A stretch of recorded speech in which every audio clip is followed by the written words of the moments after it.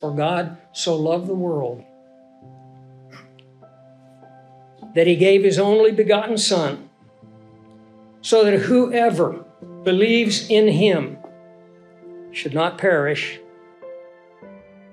but have everlasting life. Note that he says, and he goes on to make clear in verse 17, God did not send his Son into the world to condemn the world, but that the world through him might be saved.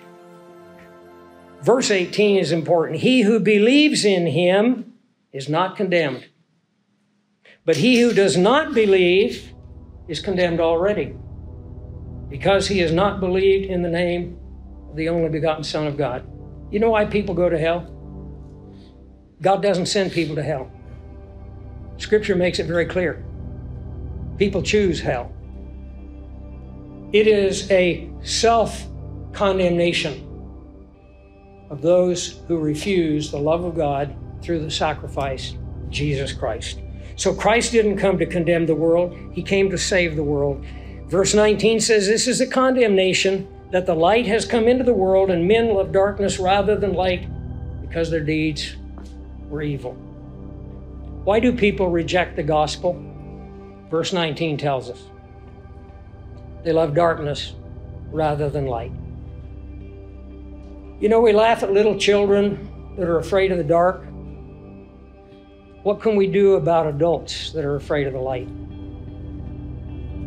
I want you to notice three things in this text, and I hope you'll carry these away with you. Life, love, and light. See it? Life, love, and light. All of that is found in Jesus Christ. But I know that most of us here tonight have already trusted Christ. Some maybe recently, some maybe over many, many years ago. But I want you to carry these three things away with you, because what life, love, and light say to us can change our life. Number one, life. When we think of the life that we have in Christ, when we think of this passage and other passages like it, it gives us great assurance. When life becomes complicated, when it becomes difficult, when your heart is broken, I know many, many people right now who are going through their final stages of life, about ready to enter into eternity. There are so many hurting people in this country. What a difference it makes, whatever you're going through, to come back to the foundation. Paul says, other foundation can no man lay than that which God has laid, which is Christ Jesus. The assurance that you and I have, this very author, John, who wrote this gospel in the book of Revelation, and also 1 John, in 1 John chapter 5 and verse 13, he tells us, these things we've written to you who believe in the name of the Son of God, that you may what? That you may know that you have eternal life. It's not a guessing game. There's no doubt about it. You either have life or you don't. And if you have it, you only have it because you have trusted in the person of Jesus Christ and the work that he accomplished for you on the cross. That is life. Then there is love. Life gives us assurance. Love gives us motivation.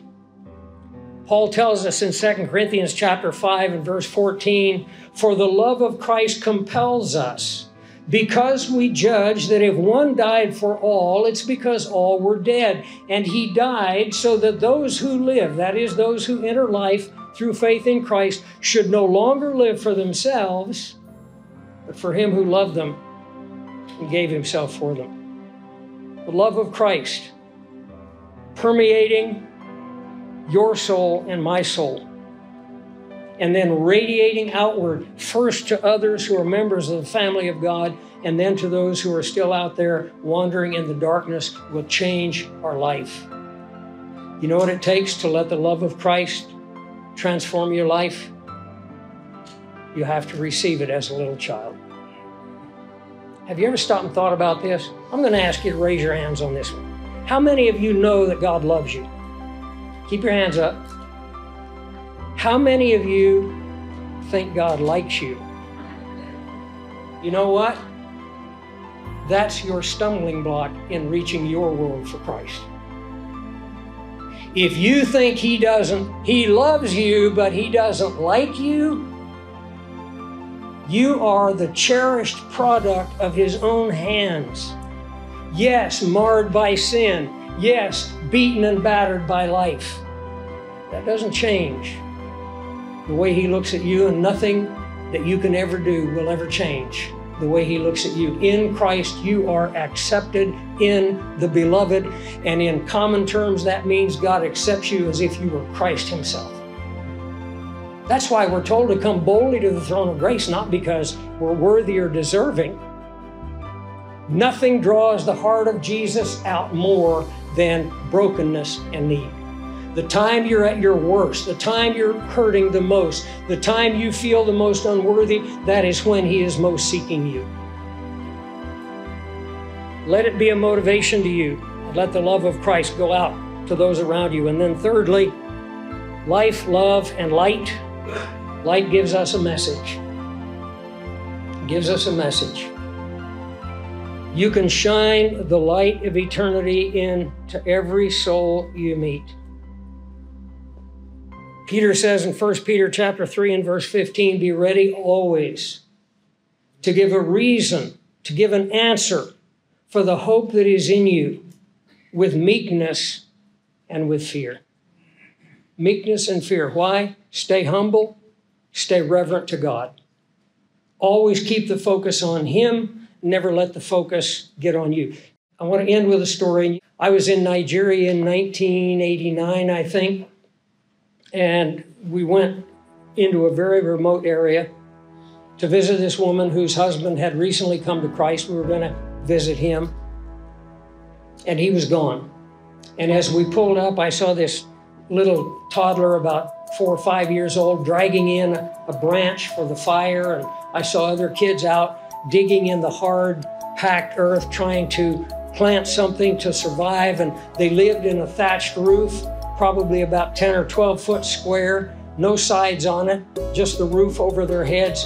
The lady had a couple of pots and pans, and you could tell they were just scraping by to survive. We asked where her husband was, and she said he's gone. We said, well, where did he go? She said he went to the meeting where he found Christ, came home, shared with us, had a Bible that he had been given, shared with us the scripture, told us how we could have eternal life. And she said we were so filled with joy. We just couldn't believe that we had eternal life, that God accepted us, that we were forgiven. And then she said he began to get very depressed. It just seemed like the joy was gone. Like a heavy burden came on him. And one time she went out and he was sitting on a log looking to the north. There was a row of mountains to the north, and she said, husband, what's wrong? Where'd the joy go? He said, there are villages beyond those mountains who have never heard this news. How will they hear if I don't go tell them? And so they prayed about it, and she said, you go. And she fixed him a little packet of food to take with him, and he left. He had been gone 6 months. She didn't know if he was alive or dead. You know what she said before we left? Isn't it wonderful that God chose my husband to carry the message to those people? That's the faith of a little child. I hope you and I can come back to the faith of a little child, because it will fill your life with wonder like you have never seen before. God bless His word. God bless each one of you. Pray for each other. Let's close. Father, we are thankful for your grace. Thank you for your love that sent your Son into this world.